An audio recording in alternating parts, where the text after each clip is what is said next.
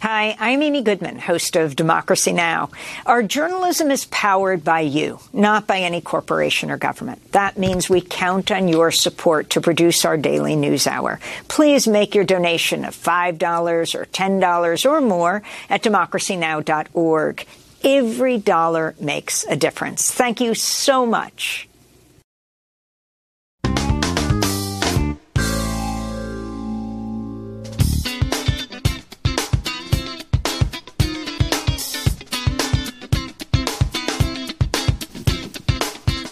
From New York, this is Democracy Now!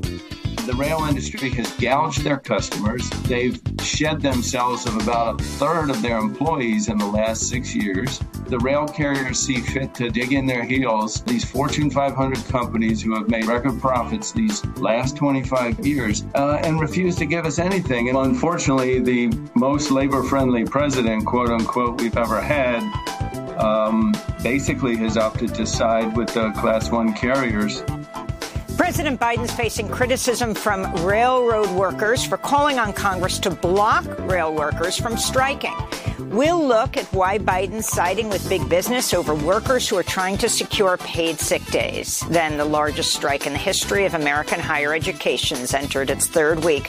We'll speak to two graduate student workers taking part in the system-wide University of California strike. We're continuing using the strike as a leverage technique to put pressure on the university so they can finally come in and negotiate and bargain with us in good faith. And we speak to Bianca Grollo, an independent journalist from Puerto Rico, whose work about injustices on the island, from gentrification to electrical blackouts, was recently featured in a viral video by musical superstar Bad Bunny. All that and more coming up.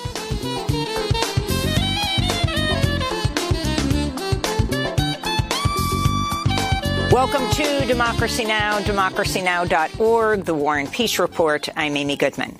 The Senate has passed the Respect for Marriage Act in a 61-36 vote Tuesday, protecting same-sex and interracial marriages at the federal level. This is Wisconsin Democrat Senator Tammy Baldwin, the first openly gay person elected to the U.S. Senate. I want to recognize the millions of same-sex and interracial couples who have truly made this moment possible by living their true selves and changing the hearts and minds of people around this country. Many of these same-sex and interracial couples are fearful. They are worried that the rights, responsibilities, and freedoms that they enjoy through civil marriage could be stripped away. The law would not stop individual states from banning same-sex marriage if the conservative-led Supreme Court overturns Obergefell versus Hodges, but it would force those states to recognize marriages from another state. Of the 12 Republicans who voted in favor of the bill, Wyoming Senator Cynthia Lummis said she was vilified for supporting the measure. The bill will now go back to the House, which is also expected to pass it, then to President Biden's desk for signing. The House of Representatives is voting today to impose a deal that would block a rail strike after President Biden warned of devastating economic consequences. 4 out of 12 rail unions, representing tens of thousands of workers, have opposed the deal struck in September, which raised wages by nearly 25% but did not address the need for paid sick days and workers' grueling schedules. Lawmakers separately will vote on a proposal to add 7 days of paid sick leave to the agreement after mounting pressure from labor groups and progressive lawmakers who oppose the imposition of the existing agreement. Rail workers are asking for 15 days of paid leave. We'll have more on this story after headlines. The U.S. announced an additional $53 million in aid to Ukraine to support its energy infrastructure amidst ongoing attacks by Russia. Also Tuesday, NATO reiterated its commitment to grant eventual membership to Ukraine. Meanwhile, earlier today, European Commission President Ursula von der Leyen proposed a special court to try Russia over its crimes in Ukraine. Russia must pay for its horrific crimes, including for its crime of aggression against a sovereign state. And this is why, while continuing to support the International Criminal Court, we are proposing to set up a specialized court backed by the United Nations to investigate and prosecute Russia's crime of aggression. Kyiv has been pushing international actors to establish a tribunal to hold Moscow accountable for its invasion. This comes as President Volodymyr Zelensky warns Russian forces are, quote, planning something in the south as they try to advance in the region. Ukrainian officials said at least 5 civilians were killed in strikes in the Donetsk region on Tuesday. In Washington, D.C., a federal jury convicted Oath Keepers founder Stewart Rhodes of seditious conspiracy for plotting to keep Donald Trump in power after the 2020 election, resulting in the deadly January 6th insurrection at the Capitol. Kelly Meggs, who led the Florida chapter of the Oath Keepers, was also convicted of seditious conspiracy. Rhodes and Meggs are the first defendants in almost 3 decades to be found guilty at trial of seditious conspiracy, which can carry a sentence of 20 years. 3 other insurrectionists, Jessica Watkins, Kenneth Harrelson, and Thomas Caldwell, were found guilty of other felonies. In related news, CNN's reporting former Trump advisor Stephen Miller on Tuesday became the first known witness to testify to a federal grand jury about January 6 since the Justice Department appointed a special counsel to oversee the Trump investigations earlier this month. In more news about the 2020 election, D.C. federal judge Emmett Sullivan Monday refuted Trump's claim to have absolute immunity in a lawsuit brought by civil rights groups and others over Trump's attempt to disenfranchise voters. Meanwhile, the Supreme Court of South Carolina ordered former White House Chief of Staff Mark Meadows to testify before the grand jury investigating Trump's effort to overturn his election loss in Georgia. A Qatari official who's overseeing the FIFA World Cup has placed the number of migrant workers who've died while working on related projects between 400 and 500 people. Hassan Al-Thawadi cited the figures during an interview with Piers Morgan. What is the honest, realistic total, do you think, of migrant workers who've died as a result of what they're doing for the World Cup in totality? The estimate is around 400. Between 400 and 500. I don't have the exact number. That's something that's being discussed. I mean, there will be people, Hassan, who say that's a lot of people. One death is too many. But they would say 400 is a price too big to pay. What do you say to that? What I will say is one death is a death too many. The committee overseeing the games had previously said there were only 3 deaths related to the work on the World Cup. Steve Cockburn of Amnesty International said, quote, the continued debate around the number of workers who've died in the preparation of the World Cup exposes the stark reality that so many bereaved families are still waiting for truth and justice. Meanwhile, the U.S. State Department approved a $1 billion sale of arms to Qatar during Tuesday's match between the U.S. and Iran. The sale would include 10 defensive drone systems, 200 interceptors, and other equipment. The U.S. team won against Iran 1-0. Former Chinese President Jiang Zemin has died at the age of 96. Jiang became president in 1993. He's credited with mending China's ties with the international community and overseeing its economic boom following the country's isolation after the bloody 1989 crackdown on the Tiananmen Square protests. Jiang's passing comes amidst a series of rare public protests against the government, triggered by Beijing's stringent COVID-19 policies.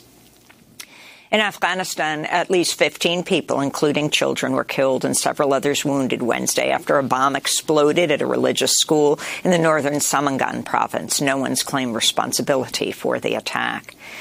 In Missouri, 37-year-old black father and grandfather Kevin Johnson was executed Tuesday evening by lethal injection after the U.S. Supreme Court denied his last plea for a stay of execution. A special prosecutor had asked the Missouri Supreme Court to halt Johnson's execution in order to fully investigate evidence of pervasive racism in his prosecution, but that request was denied Monday. Johnson was sentenced to die for the 2005 murder of a Kirkwood police officer. Johnson was only 19 years old at the time of the attack. His 19-year-old daughter, Corey Ramey, had filed a lawsuit with the ACLU challenging a Missouri law that banned her from witnessing her father's death because she's under the state's age threshold of 21. Virginia Democratic Congressmember Donald McEachin died Monday after a battle with colorectal cancer. In their tributes, his colleagues in D.C. noted his commitment to social and environmental issues. McEachin had just been reelected earlier this month. His seat will now be filled in a special election. In Hawaii, Mauna Loa, the world's largest active volcano, is erupting for the first time in nearly 4 decades. Its neighbor, Kilauea, has been erupting for over a year. This is the first time the two volcanoes have erupted together since 1984.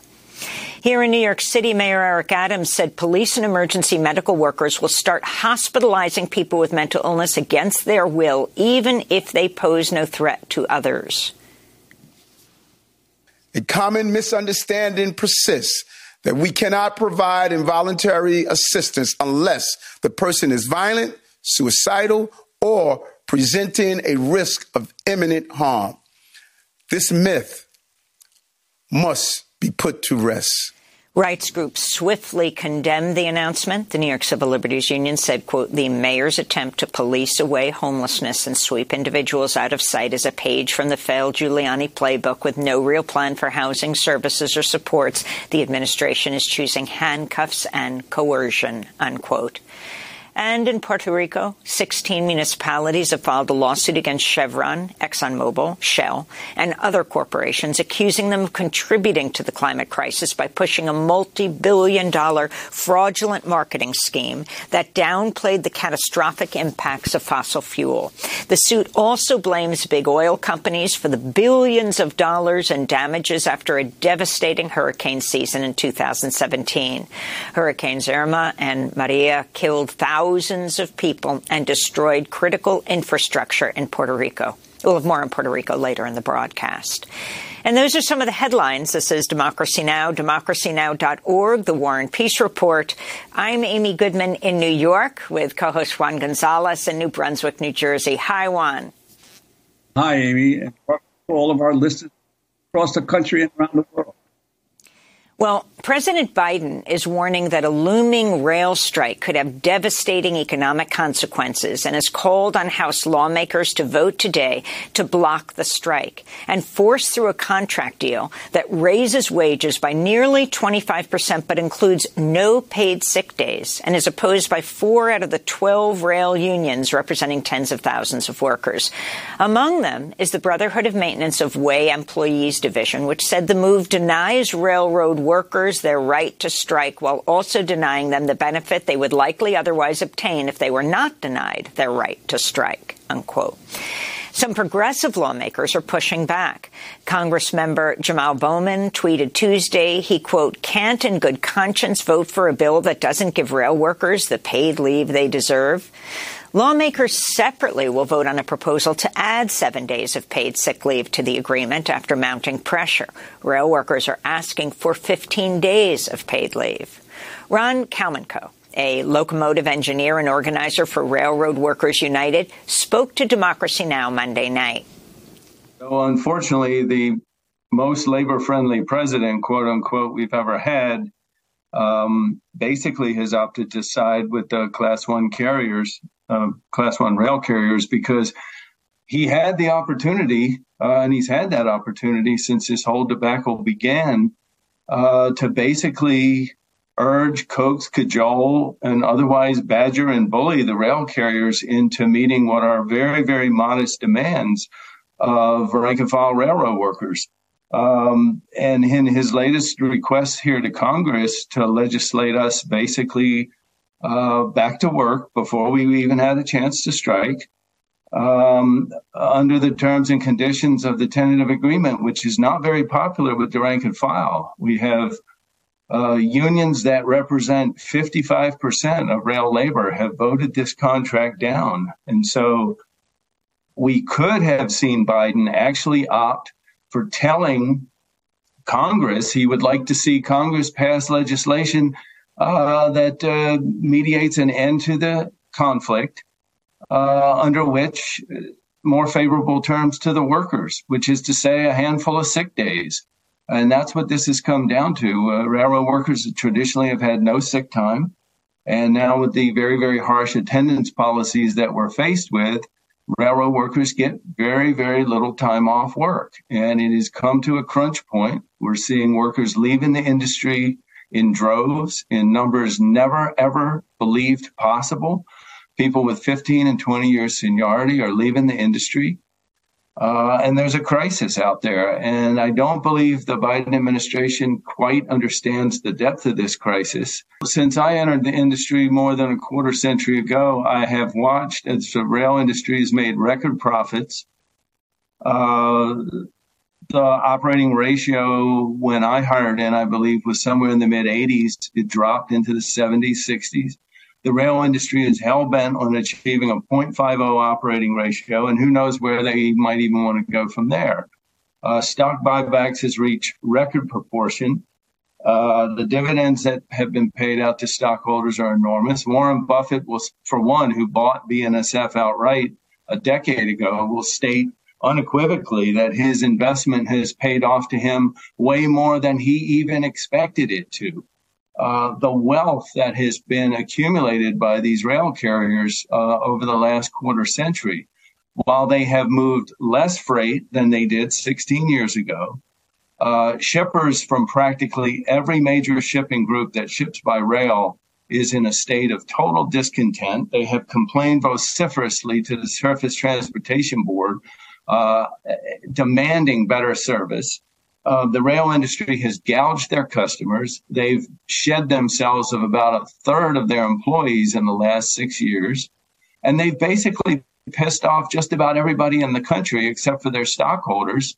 And now we come down to the wire in contract negotiations where literally what separates the parties is a handful of sick time that most workers actually have achieved decades and decades ago, but railroad workers have traditionally gone without.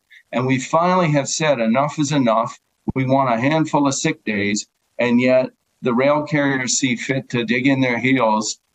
These Fortune 500 companies who have made, like I say, record profits these last 25 years and refuse to give us anything. And unfortunately, the Biden administration is incapable of siding unequivocally with us as the most labor-friendly president ever.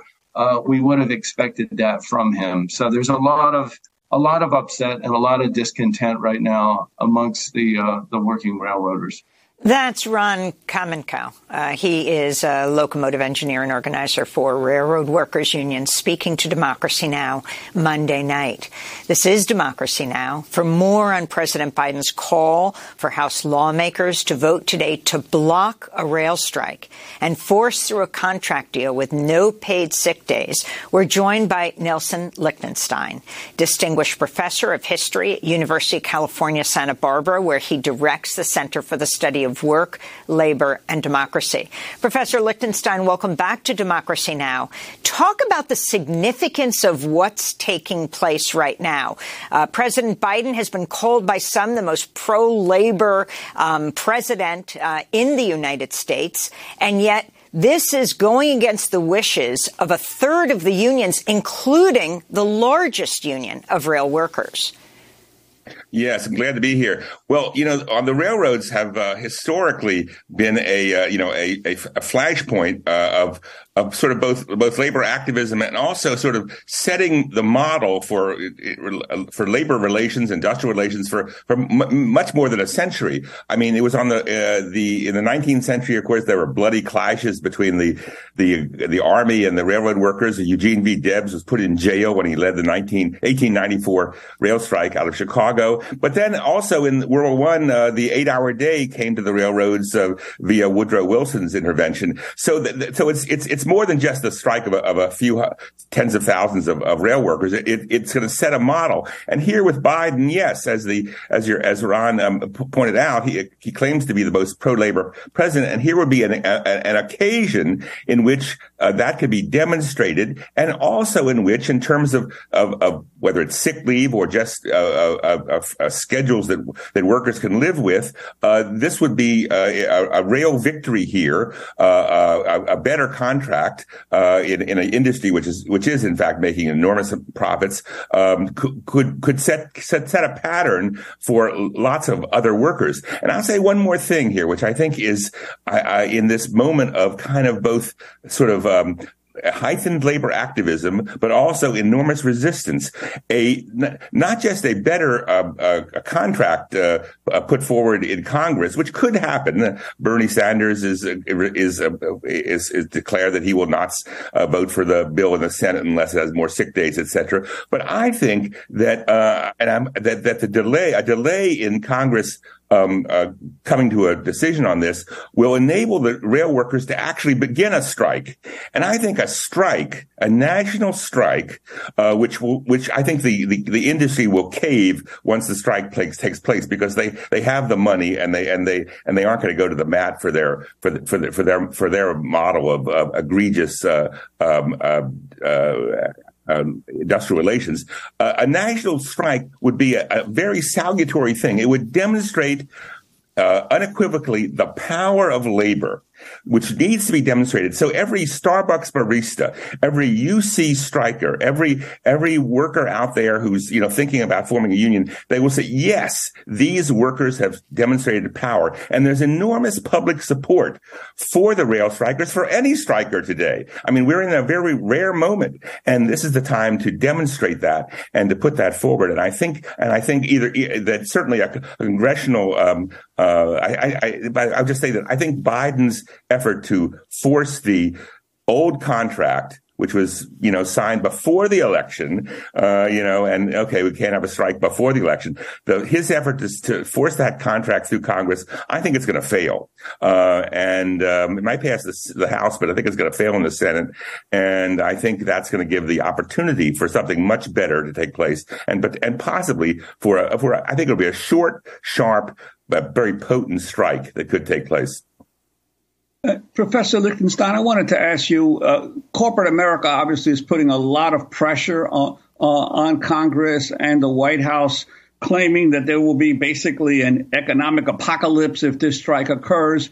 But I'm wondering, over the last 20 years, much of corporate America has gotten into this notion of just-in-time production, where their warehouses are basically empty. And so they actually depend more than ever now on the transportation system providing them the goods for manufacture. I'm wondering if this, in that sense, this just-in-time production method is predicated on no possibility of labor disruption, and your sense of how that plays in. Yes, that's absolutely the case. That's true in whether it's auto production or the logistics revolution, which brought stuff from China.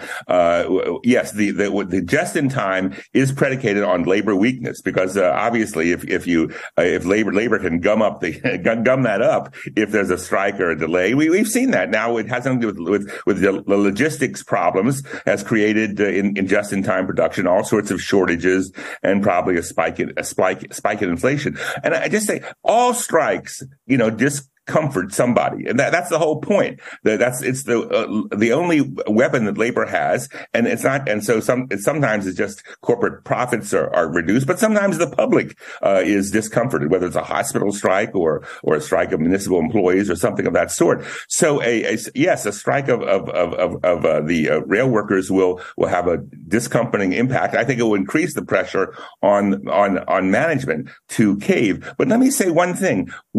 We just came through a pandemic in which the U.S. government did something far more dramatic than a rail strike. It shut down every business in this country, for a while in the spring of the year 2020, because there was an overwhelming reason to do that. I mean, it created one of the sharpest recessions, in America. We recovered from it. Well, in that context, a short rail strike is kind of symbolic in terms of the entire economy. And so I think, we should see that and not as something cataclysmic at all, but this is exercising the power of labor and demonstrating that to millions of other workers who are thinking about, organizing, and maybe thinking about striking. And I'm wondering if you could comment on the role of the Transportation Secretary, Pete Buttigieg, who's a presidential hopeful in the future still, his role in not being able to negotiate an end to the possibility of a strike. Yeah. What authority does he or doesn't he have that he hasn't used so far? Well, obviously they have lots of regulatory authority where they can tell the carriers that either in terms of safety, health and welfare, that they have to accommodate the unions. I mean, it's remarkable that neither Marty Walsh, the Secretary of Labor, who was very involved in this, or Buttigieg, or the Interior Secretary, that they could use their collective governmental clout to have the carriers give in. What the carriers have decided to do, they cut the workforce by about a quarter to a third in the last decade, and they've had and therefore that saved them tons of money, and they've instituted this draconian system of labor availability, which means that workers have a very, very few days off. I would say, just make one point. In another logistics industry, the longshore has the same sort of system. That is, workers with greater seniority go to the bottom of the list, but the longshore union has been controls its own hiring halls, and therefore it's made certain that workers have time off when they want it, and they can take time off. They have flexibility. On the railroads, it's the carriers who control the sort of the hiring hall, we call it, and therefore they've squeezed labor and really made it so that workers have to be available 90% of the time. I'll make one other point too. People talk about sick days, and of course that's one of the reasons people need time off. But it's not just sick days. Workers should have the right to take off work, in a reasonable amount for whatever reason they need it. If they want to go bowling, that's a good time, or be with their family or something. It's not just sick days. That's just we use that word sick days because it's obviously you have to go to the doctor, and now that's difficult on the railroads. But I think that we need to establish such a system where the flexibility of work is not just the employer who wants flexible workers to be there whenever they want them, but workers themselves can choose, within reason, when they want to work and when they don't. And the Longshore Union has established that system on the docks, and it's a very admirable one, and it's lasted for 70 years. You're a UC professor, University of California. We're going to talk about this massive UC strike that's taking place in our next segment with you and two grad students. But before we go, I wanted to ask you about one other issue after the rail strike, and that's the significance of Amazon ordered by the NLRB, the National Labor Relations Board, to cease and desist anti-union efforts. And this week must read out that public notice to workers at Staten Island warehouse that won the right to unionize last April. Well, yeah, of course, that's important. And the NLRB is getting much more aggressive under their new general counsel. And they are, I think that was a nationwide, not just applying to Staten Island, but nationwide, and Amazon has been violating the law, and they have to read out a statement saying that, workers have rights and they can't be retaliated against. But I make this point. I mean, that's important, but that's not decisive. What would be decisive, and it could take place, is a linkage between federal antitrust activities under Lena Khan at the Federal Trade Commission and the NLRB, and they are talking to each other. That's an unprecedented thing, that the antitrust people in the Biden administration, who are very pro-labor, and the NLRB people are talking to each other. And what needs to happen with Amazon and these other tech companies who are anti-union is the threat and the redefinition of antitrust as not just having to do with prices, but having to do with labor relations and wages, and a threat to Amazon's business model. That is, unless you fire your anti-union law firms and have an actually neutral workplace where workers can vote to be in a union, your business model is going to be threatened, and your acquisitions are going to be threatened in the future. And that, I think, that threat is on the horizon, and I think it's an innovation that's very important in terms of revitalizing the labor labor law and the clout behind the labor law, which has been missing for many, many decades. Well, Professor Nelson Lichtenstein, I want to ask you to stay with us. Professor Lichtenstein teaches history at University of California, Santa Barbara. He directs the Center for Study of Law, Work, Labor, and Democracy. As we move on to talk about the largest strike in the history of American higher education taking place on the campuses of the University of California. Stay with us. Well, the workers on the SP line are striking out a call. But Casey Jones, the union scab, he wouldn't strike at all. His boiler was leaking and his driver's on the bump. And his engine and his bearings, they were all out of plumb. Casey Jones kept his jump car running. Casey Jones was working double time. Casey Jones got a wooden medal for being good and faithful to the SP line. Well, the worker said to Casey, won't you help us win this strike? He said, you better get along, you better take a hike. Then someone threw a bunch of railroad ties across the track, and Casey hit the bottom with an awful smack. Casey Jones hit the river bottom. Casey Jones broke his blue spine. Casey Jones became an Angelino and took a trip to heaven on the SP line. Now Casey got to heaven to the pearly gate. He said, I'm Casey Jones, the guy that hauled the SP freight. You're just a man, said Peter, all musicians are on strike. You can get a job at Scabbard anytime you like. Casey Jones got up into heaven. Casey Jones was doing mighty fine. Casey Jones went scabbing on the angels just like he did the workers on the SP line. All right.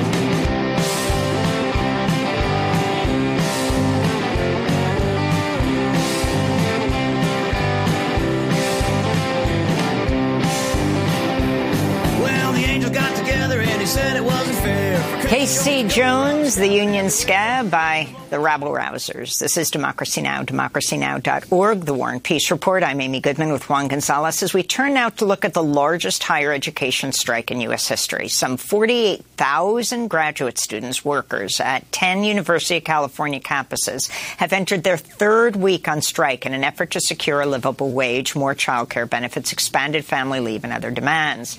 On Tuesday, the University of California announced a tentative deal with postdoctoral scholars and academic researchers, but the deal doesn't cover graduate student workers who make up the vast majority of those on strike. Still with us, labor historian and University of California professor Nelson Lichtenstein, who directs the school's Center for the Study of Work, Labor, and Democracy at UC Santa Barbara. He recently wrote an article for Dissent titled The Largest Strike in the History of American Higher Ed. We're also joined by two striking grad students. Enrique Olivares Pesante is fourth-year doctoral student in English, teaching assistant University of California, Los Angeles at UCLA. He's the head steward of his local union, UAW 2865. And Arti Sikar is a student researcher in the field of genetics at UC Davis. She's a member of Student Researchers United, has been deeply involved in organizing with them since their unionization efforts began 2 years ago. Professor Lichtenstein, let's begin with you. Just give us the overall picture. I mean, you just wrote this piece that is so important about the largest strike in U.S. higher education taking place right now. Yes, thank you. Yes, it's remarkable, and it's the largest strike because it's not just the teaching assistants and tutors and readers who've been organizing at Columbia and Harvard and UC. They've been organizing and held strikes, but it also includes postdoctoral scholars who are several thousand of them who've been organized over the last decade, and then most recently academic researchers, that is people with who work in the labs and other places and they were just organized last year, several thousand of them. So all together, all the contracts expire at the same time or new contracts, and they've all gone out. And it's quite remarkable. Enormous public support. Also, again, here's a disruptive strike, a public institution. Sometimes in the past, that's been, okay, you're ruining the education of all our sons and daughters. But in this case, tremendous public support. All the undergraduates support it. The Los Angeles Times has endorsed the strike, endorsed the demands of the strike anyway, and the faculty, of which I'm a member, is very much in support. So the UC did offer a 5-year contract to the postdocs and to the academic researchers. They offered the postdocs a substantial wage increase. Partly because a lot of that funding comes from the federal government. The academic researchers were offered somewhat less, and they haven't made an offer at all to the backbone of the strike, which are the graduate student teaching assistants and associates and tutors and readers. And I think that's a danger, because they've taken a hard line when it comes to these TAs, and the TAs were the ones who really were the power and the spark the initiative for the strike, because they were the ones who were suffering the most from the rising housing costs and the stagnation in their wages for really the last, and more than actually the erosion of their wages over the last 2 years because of inflation. So we're really coming to a crunch time here, and it's more important than ever that those who've been offered a contract settlement stay out on strike and back the teaching assistants who are still who have not no settlement has been reached with them at all. And Professor Lichtenstein, I wonder also if you could put this in the context of the evolution of the neoliberal model of higher education, where increasingly universities are less dependent on tenure faculty and more dependent on contingent workers and on grad students and TAs to do all of the teaching. Yes, absolutely, and that's just. I mean, the proportion of tenure track of teachers has just declined. Public funding for all state universities, public higher education has declined over the last 4 decades at the very least. And here is a strike which is saying, look, we are at the heart of the university, and we deserve to be paid. And here it would have a salutary impact if the cost of all these contingent workers who really make the university go, the researchers who are at the heart of the why UC is a sort of research powerhouse in the world, and the teaching assistants, of course, if the cost to the university and to the state of California goes up for these people, and they deserve it, this is not the ivory tower with elite upper class people who are teaching. This is a working class institution. When we're talking about diversity and talking about recruiting new people, we're talking about working class people, and they're now the staff, and many of them are TAs and grad students.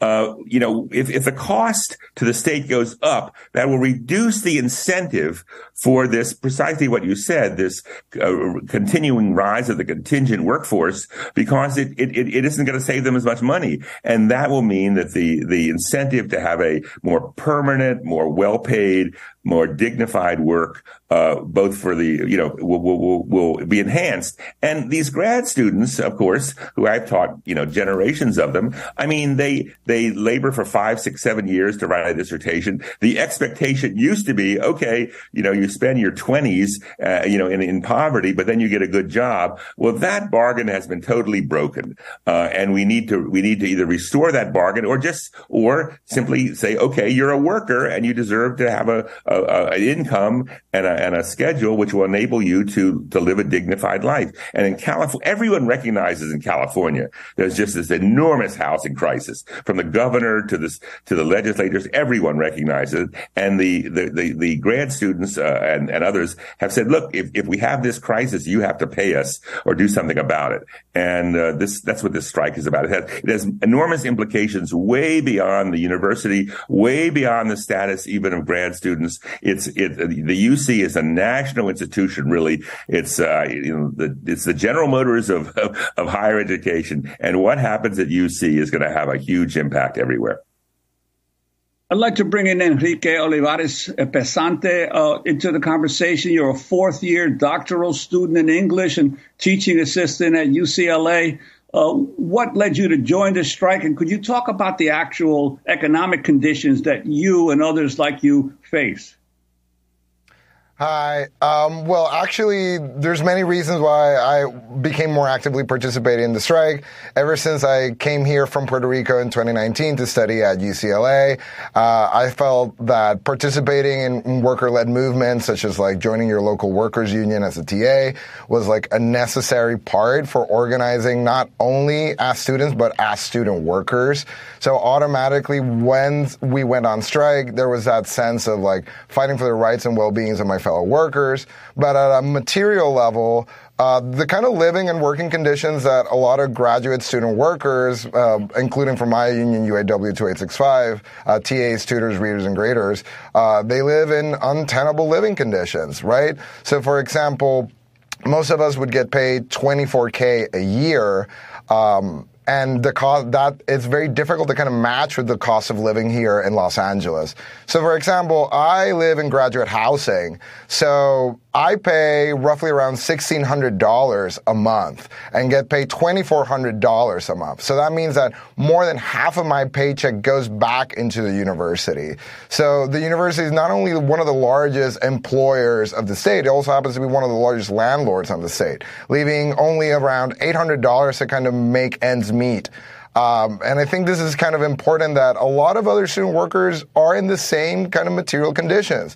You know, we are the ones who are producing the work, who are teaching in the classrooms, and yet most of these student workers qualify for food stamps.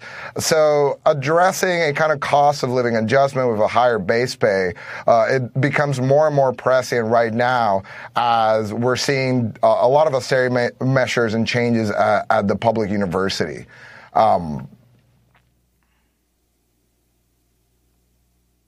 And could you talk, for instance, you say you came from Puerto Rico.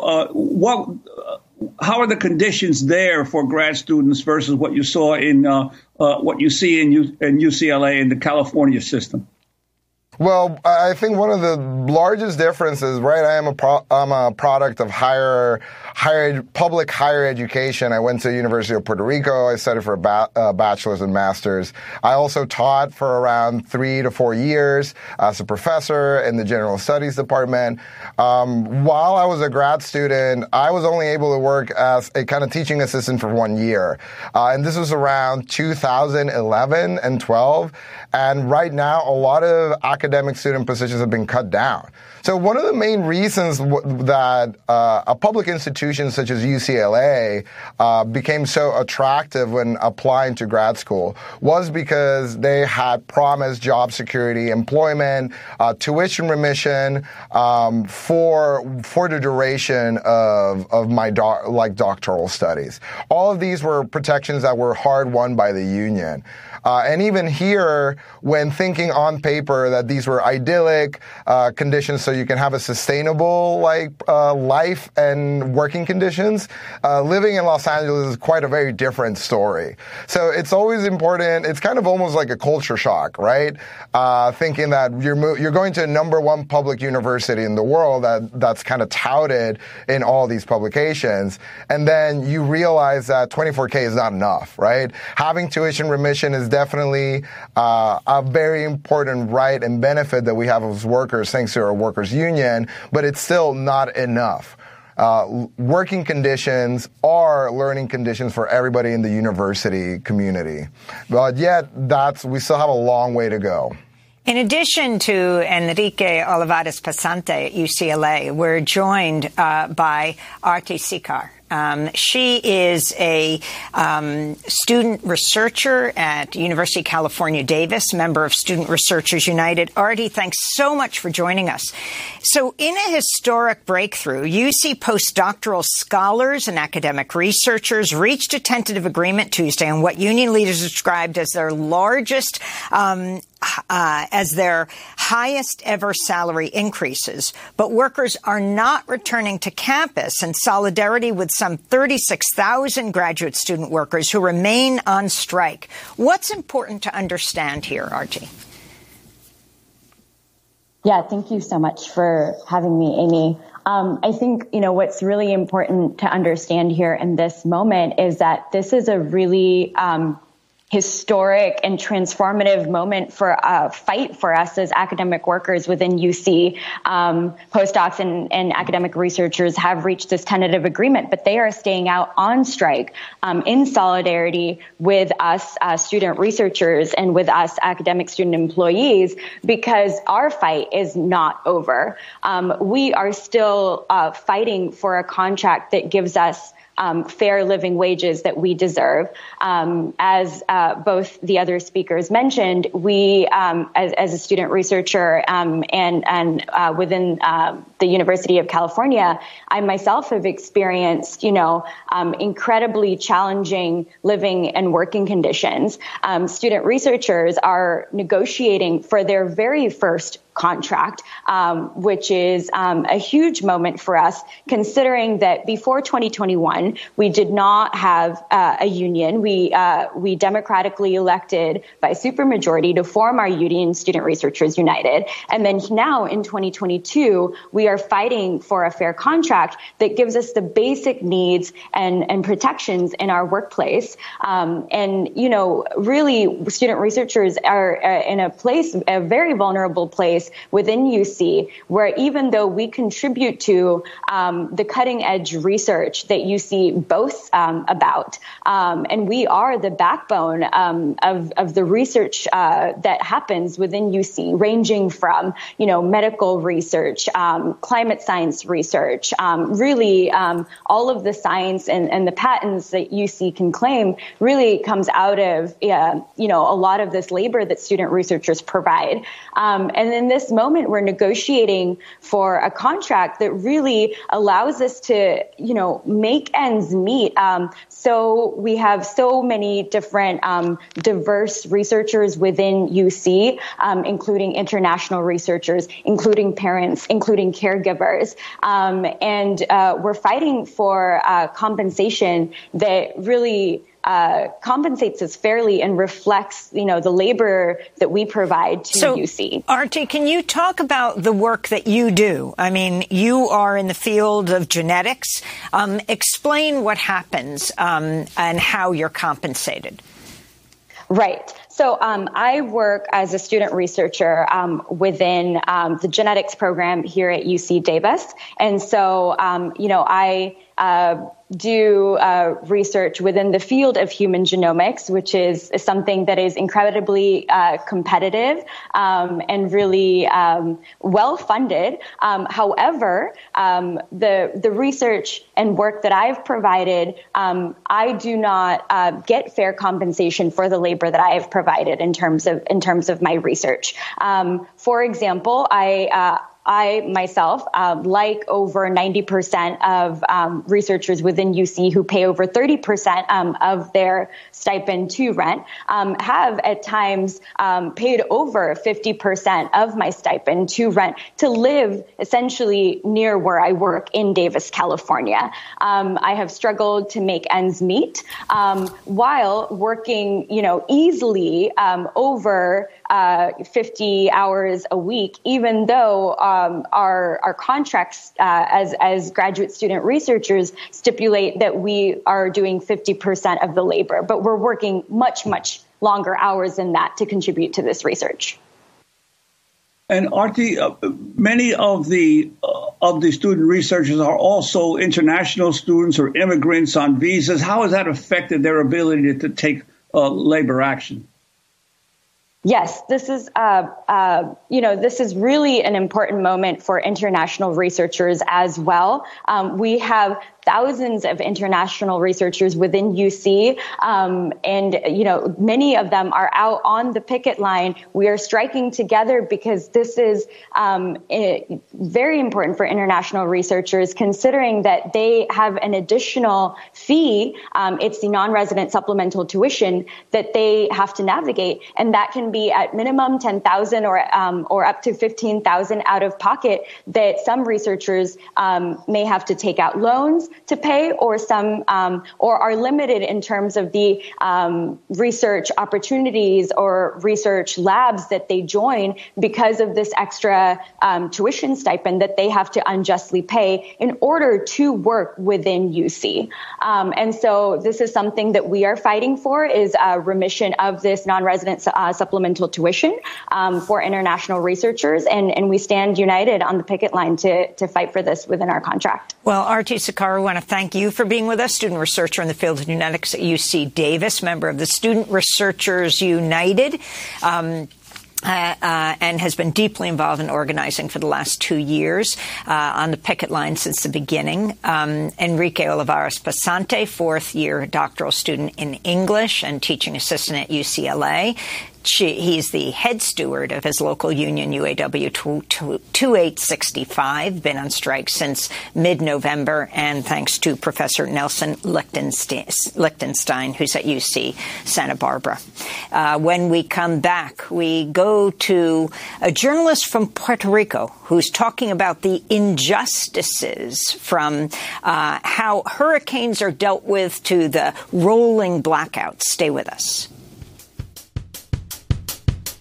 Me voy por la frontera, al llegar no sé qué voy a hacer. Me voy por la frontera, porque el viento me dijo vaya para allá. A ver, lo que no puedo creer. A ver, que una línea vale más que una vida, como una línea vale más que una vida.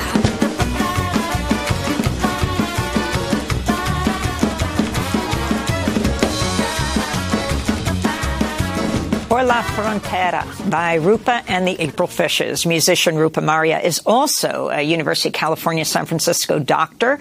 She's among 300 signatories of a solidarity pledge not to cross the UC picket line. Other signatories include Angela Davis, Robin D.G. Kelly, and Judith Butler. This is Democracy Now! I'm Amy Goodman with Juan Gonzalez. We end today's show looking at Puerto Rico and a growing dispute over the country's electric grid. Puerto Rico's Financial Oversight Board has voted to extend a contract with LUMA, the private Canadian-U.S. company that took over Puerto Rico's power grid, even though power failures have increased since the private takeover.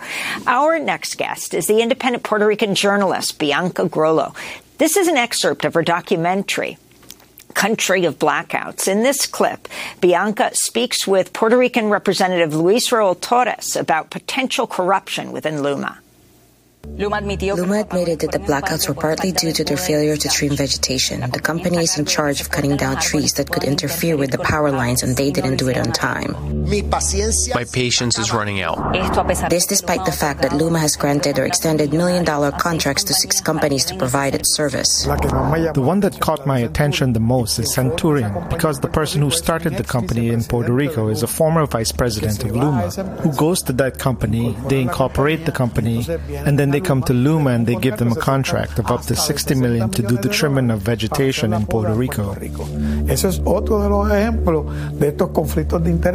is another example of the conflicts of interest that are being created to manipulate federal money. That's an excerpt from Bianca Grollo documentary, País de Apagones, or Country of Blackouts. Another one of her short documentaries, People Live Here, was recently featured in a viral video by musical superstar Bad Bunny. Bianca Grollo lives in Puerto Rico, but is joining us today from New York. Can you talk about what people should understand about what Puerto Rico is going through right now, Bianca? I think what people should understand is that we're seeing the everyday consequences of colonialism. And we see it when it comes to the energy situation in Puerto Rico. We see it when it comes to the gentrification that you saw in that documentary in Bad Bunny's music video. So it affects the everyday lives of Puerto Ricans. And the fact that the U.S. federal government has a responsibility with Puerto Rico and in its hands a decision about Puerto Rico's future when it comes to its political status. And Bianca, when the government decided to privatize a big sector of the electrical supply, there were promises that things would get better. What has happened under LUMA since they took over? Yeah, so the electric utility used to be completely in public hands. That was the generation of energy as well as the distribution and transmission of energy. However, part of those operations, the transmission and distribution, was turned over to that private company. It's a U.S.-Canadian company called LUMA. And yes, we were told that outages would be a thing of the past and that Puerto Ricans would have a better energy system and a better energy service. However, what we know, according to the company's own numbers, is that now outages last longer than they used to before LUMA took over. And also talk about the cost as well. How has the cost changed?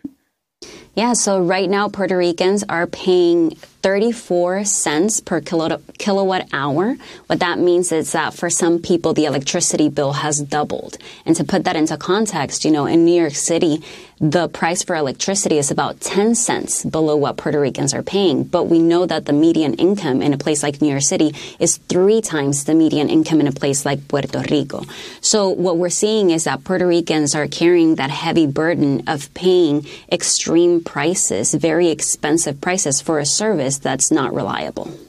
How do hospitals and clinics cope with the blackouts? And what are you demanding and what decisions are being made today, Bianca?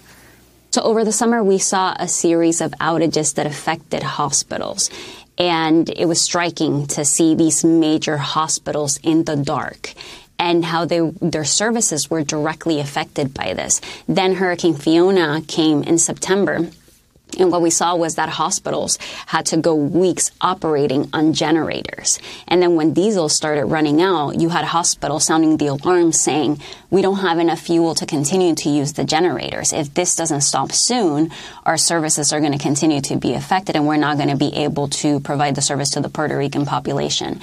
So I think what you've been seeing after that series of events and very critical situations where Puerto Ricans don't have such a basic important service, you've been seeing many people calling for the cancellation of the contract with LUMA. And when I say many people, I'm talking political leaders across parties in Puerto Rico.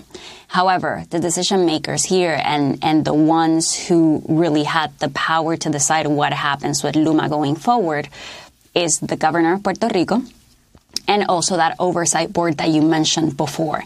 Now, that board is a board of unelected members. They're appointed by the president and Congress, which Puerto Ricans don't get to vote for either. And they're the ones making the decisions about what happens with LUMA moving forward. Now, that first temporary contract expires today. However, yesterday we heard that, again, the decision makers, the people sitting at the table, have decided to extend that temporary contract. And they did that by bypassing the votes of the representatives of the public interest. So we're seeing how they're making these decisions and keeping the people who represent the people of Puerto Rico out of these decisions. And you mentioned the current governor, the pro-statehood governor, Pedro Pierluisi. How has he responded to this LUMA's mishandling of the power grid? And aren't there also some questions about some of the governor's relatives benefiting in contracts as well? Well, you played an excerpt of the story we did on the energy situation, and you heard the governor say, I'm losing my patience. So at a time when we were seeing all these outages and he was facing a lot of scrutiny, he was saying LUMA is on probation. We are overseeing, their performance, and they will not have my support if service doesn't improve. Then we saw Fiona, and then we saw that some people went a month without electricity. So the governor continued to say that he wanted to see service improve. However, he has very much supported LUMA staying in Puerto Rico, and to this day he says that he is trying his very best so that LUMA doesn't leave Puerto Rico, because he believes that would be the worst consequence for Puerto Rico. Finally, your comment on this latest news: 16 municipalities in Puerto Rico filing a lawsuit against Chevron, ExxonMobil, Shell, and other companies, accusing them of contributing to the climate crisis by pushing a multi-billion-dollar fraudulent marketing scheme that downplayed the catastrophic impacts of fossil fuels. Your thoughts, Bianca? Well, in Puerto Rico, we're seeing the consequences of climate change firsthand. Those hurricanes have devastated Puerto Rico. People are still recovering. 5 years later, we see a hurricane like Fiona. So we're seeing sea level rise swallow beaches in Puerto Rico. So I think it makes sense that the Puerto Rican people and municipalities are taking these companies to account when it comes to the consequences that they're living every day. Bianca Grollo, we want to thank you for being with us, Puerto Rican independent reporter. Her short documentary, Aquí Vive Gente, or People Live Here, was featured in the Bad Bunny music video titled El Apagón. Her most recent documentary is titled País de Apagones, or Country of Blackouts. We will link to both of these. Oh, and we'll be streaming this year's Right Livelihood Awards ceremony today on our website at 1:30 p.m. Eastern. Go to democracynow.org. And a huge fond farewell to Zina Precht-Rodriguez and Danielle Wu, our digital fellows, as they wrap up their time with us. Today, their last day at Democracy Now!, but you will never have a last day with us as you remain in our DNA, Democracy Now! Alum. I'm Amy Goodman with Juan Gonzalez. Thanks so much for joining us.